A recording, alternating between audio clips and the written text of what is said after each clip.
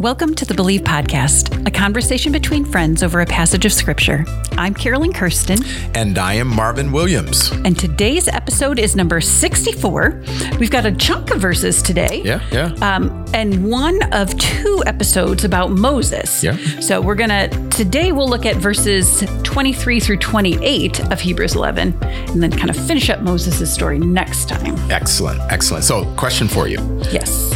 In what ways do you take steps, or did you take steps to protect your children? Oh, okay. So we did do some baby proofing. I guess I would not say that I was like crazy about that. I didn't do the locks on the cupboards, but Steve just recently said, can we take those covers out of our outlets? Don't you think the kids are beyond? And remember, my youngest is 15 years old now. Yes, probably we're beyond the sticking their finger in the socket stage. But Yeah. So we did do some of that for sure. I'd like to think I was more of a laid back than super uptight mom as far as those things go.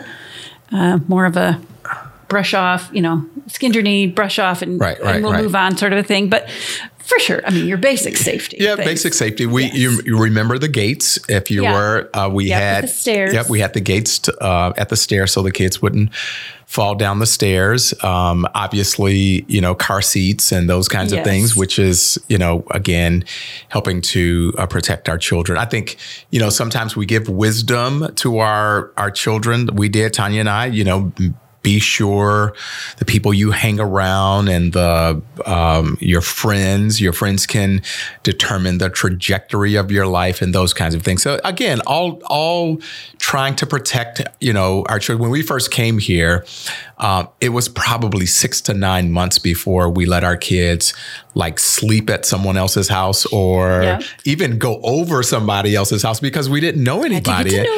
So I think we take all kinds of steps to protect our children.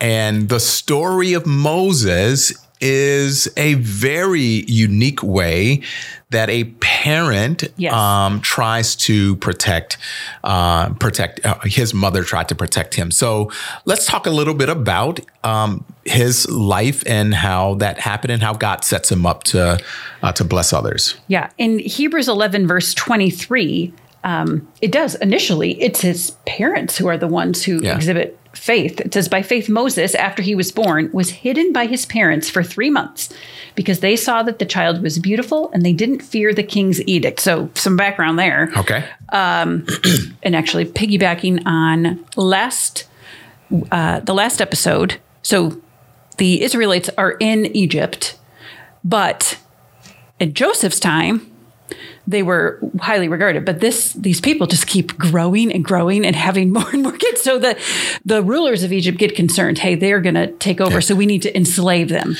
So they're all slaves. Yep. And then the king passes a law. Okay, this is still getting out of hand. Every male baby that is born needs to be killed. Wow.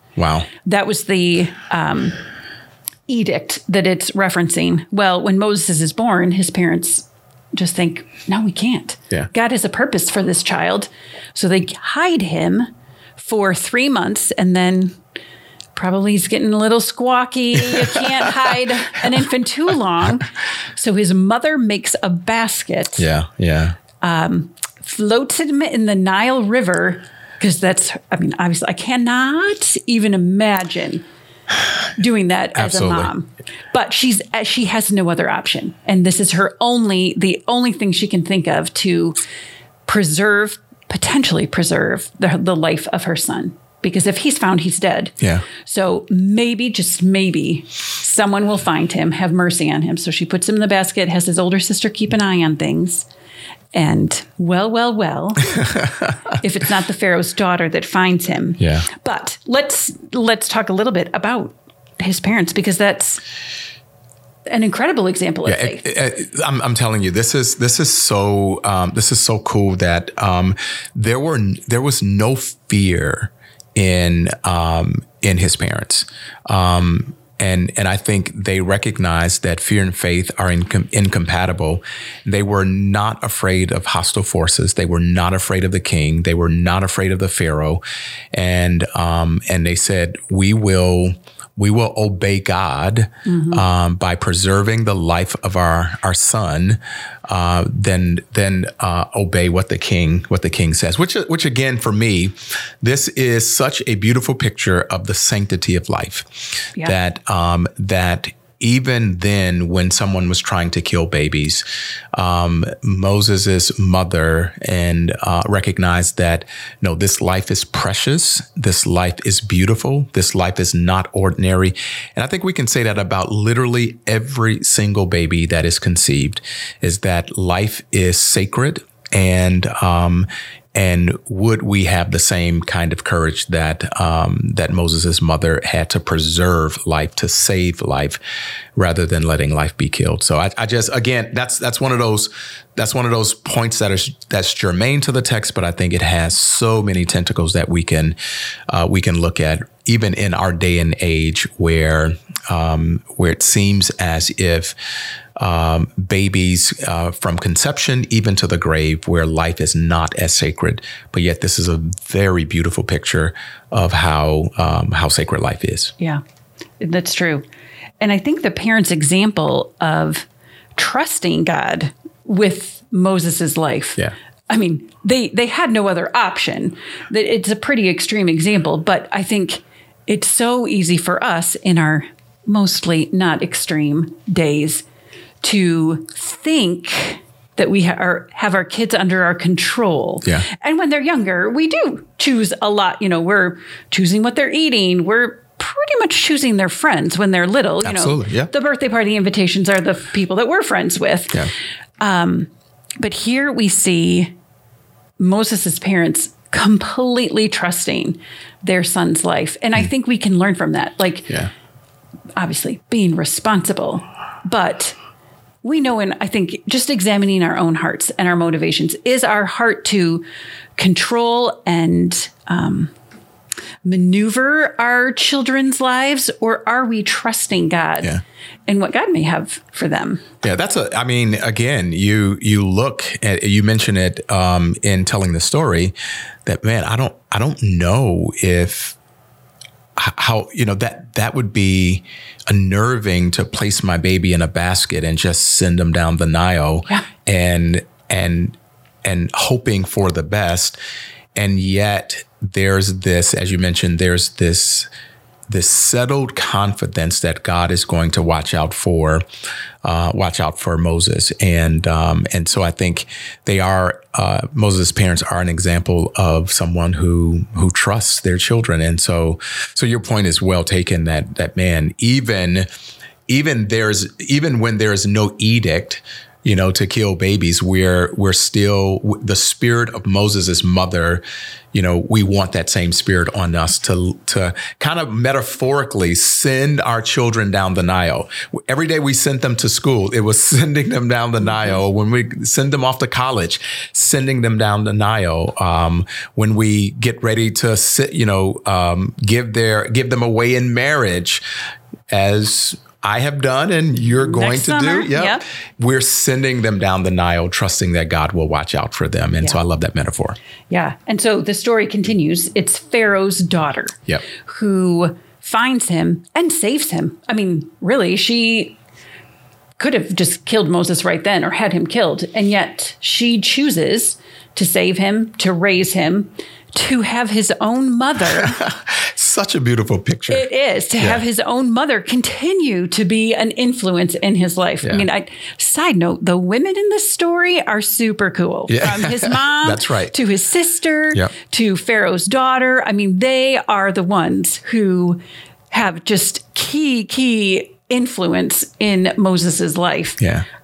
So that we see in Hebrews 11:20, continuing on with 24 through 26, by faith Moses, when he had grown up, refused to be called the son of Pharaoh's daughter and chose to suffer with the people of God rather than to enjoy the fleeting pleasure of sin. For he considered reproach for the sake of Christ to be greater wealth than the treasures of Egypt, since he was looking ahead to the reward. So, He grows up in the Pharaoh's household. Yep. And yet he chooses not to identify himself with that privilege and says, no, I'm an Israelite. These are my people. This is my true identity, which is a pretty incredible choice. Yeah, absolutely. It's a brave choice. It's a brave, it's a brave move to release all privilege and to be with the marginalized, to be with the mistreated. Mm-hmm.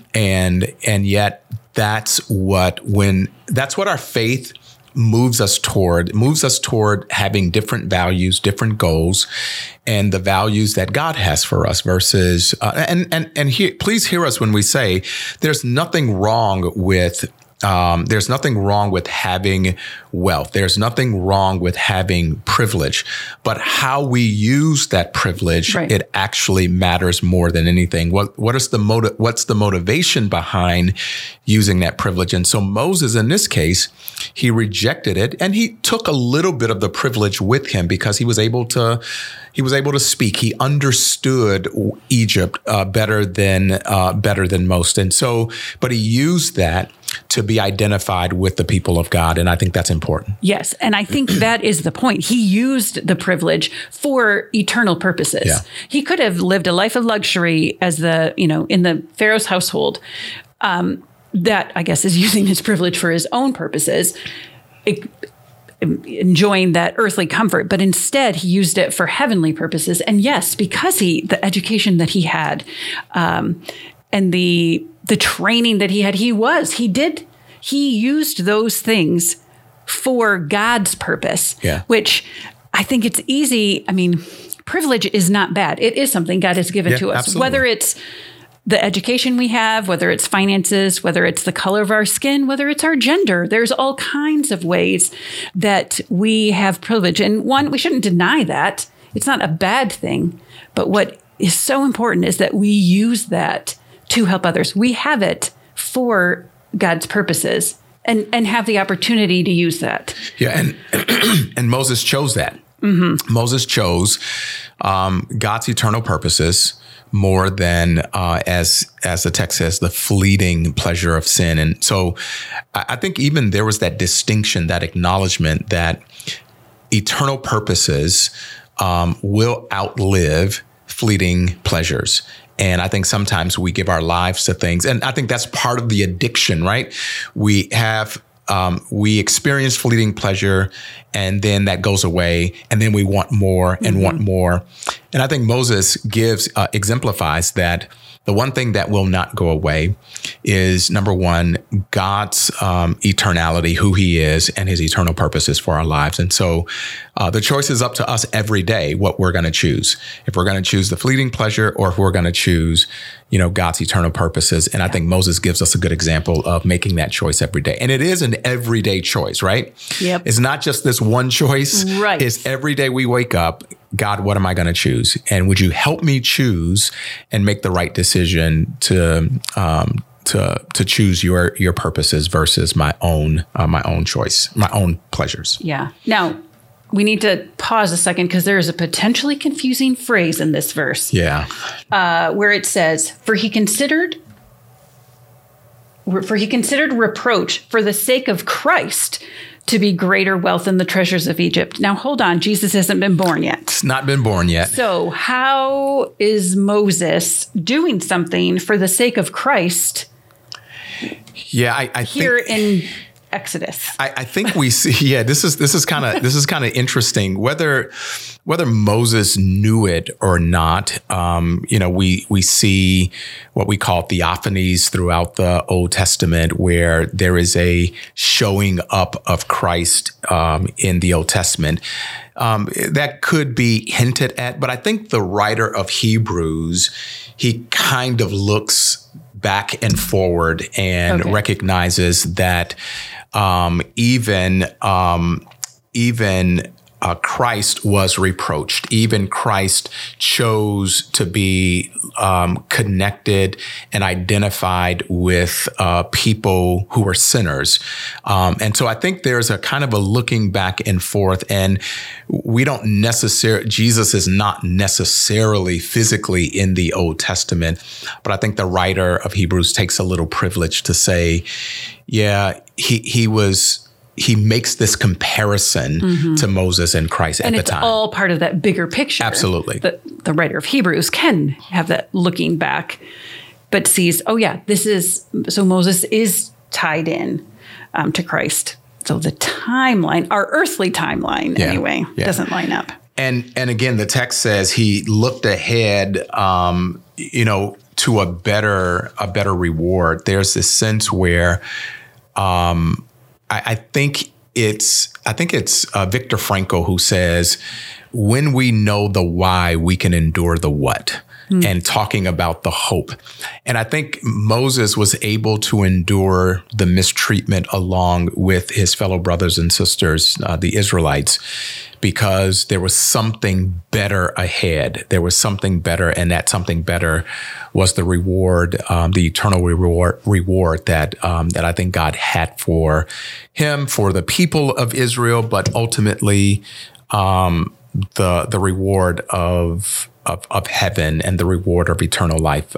So I think when we know the why and we know the hope of the future, I think we can endure a lot of painful things here. Not that I'm minimizing the pain, but I think knowing the reward ahead and knowing what God has for us allows us to endure some of that. Mm-hmm. Now, looking at the next couple verses, 27 and 28, it says, by faith, he left Egypt behind, not being afraid of the king's anger, for Moses persevered. Sorry, that's a key word. For Moses persevered as one who sees him who is invisible. By faith, he instituted the Passover and the sprinkling of the blood so that the destroyer of the firstborn might not touch the Israelites. So,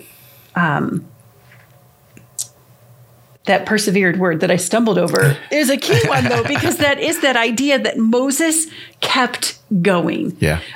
This is the point in the story. So Moses does leave Egypt. Yeah. And then the burning bush story, you may be familiar with that, where God speaks to him and says, you are going to lead my people out of Egypt. And Moses says, I'm not sure about that. And Moses says, nope, you're the guy. I will be with you. And okay, yes, you can take your brother Aaron with you as well.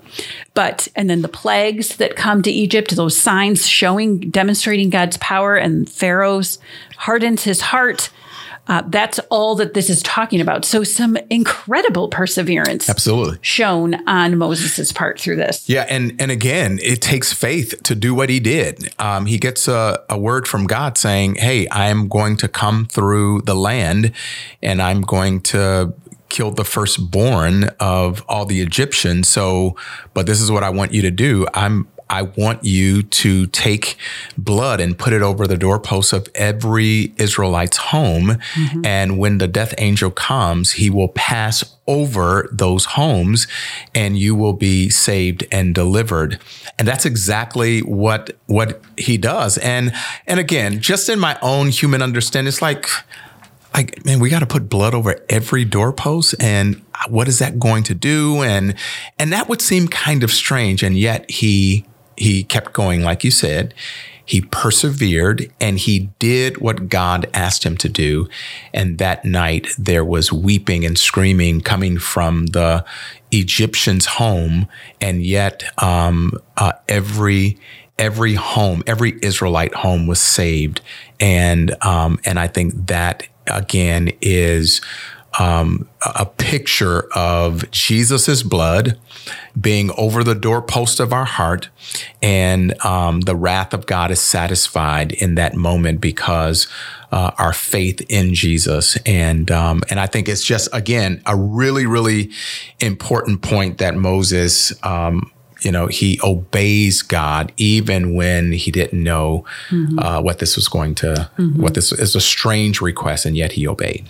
Yeah. I mean, when we think back to our very first episode with Hebrews 11 and what that definition of faith is, believing in something that's hoped for, something you can't see. And that idea of not being, the invisibility of God is referenced there in verse 27, that Moses persevered as one who sees him who is invisible. Yeah. Like Moses had a faith in God to follow a command that had no context. Like now we know, that became an annual festival. And that was and we see, I see the connections to the cross. But remember, Moses didn't have that. This is just like, okay, this is what you're going to do. And he follows that.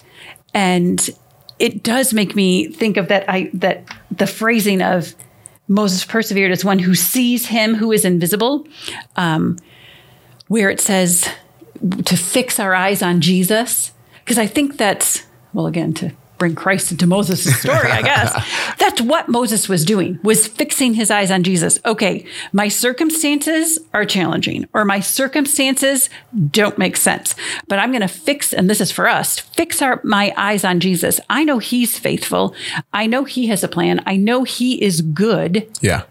So that's what I'm going to fix my eyes on. It's very easy for us to fix our eyes on, the dwindling bank account and the resumes that just aren't getting calls on. Yeah, absolutely. Or whatever your challenging circumstance may be. It's easy to fix our eyes on those things. The holidays are coming and I don't know how we're going to handle this challenging relationship that we'll be faced with. And it could be so many different circumstances that it's easy to fix our eyes on those circumstances. Instead of fixing our eyes on Jesus, who is the faithful one, who has a plan, who we can see through all of the lives of these people we have been studying. Love it. Through Hebrews 11. He is the faithful one, and we can trust him. Yeah, I love it. And so now I think a big question is, what can we know and learn about God and even ourselves through Moses's life? We've tried to dig, their surface, and then we try to go a little deep with Moses's life. But what can we learn about God with? Yeah, I love Moses's faith, but I also love the faith of his parents. Yeah. And I think their faith reflects the faithfulness of God. Yeah. We do get the advantage of seeing how the story plays out and that's so awesome. The Pharaoh's daughter shows up and she's the one. But it's easy to forget, his mom had no idea. Yeah. She just fully trusted. So we get the advantage of seeing how it all plays out. But it is such a powerful reminder of God's faithfulness. Yeah. And I can trust him because he is the faithful one. Yeah. I think, that is really, really good. That their faithfulness kind of, reflected God's faithfulness. I think for me, one of the things we hinted at a little bit is that by faith Moses left Egypt. That even though the people probably had gotten comfortable there, God is a leader. God is the one who leads and guides, and we can trust his leadership. Even when we don't know where we're going, we can trust his leadership, his guidance, and trust that he's going to take us where he desires us to go, which, we'll get to in the next episode with the Red Sea. But I can trust his guidance and I can trust his leadership. And that really does help me to be able to leave my Egypt, whatever my Egypt might be, because I trust his hand. Yeah, that's really good. Well, friends, thank you so much for joining us. We will continue Moses' story in the next episode, but encourage you to have your own spiritual conversation with a friend this week.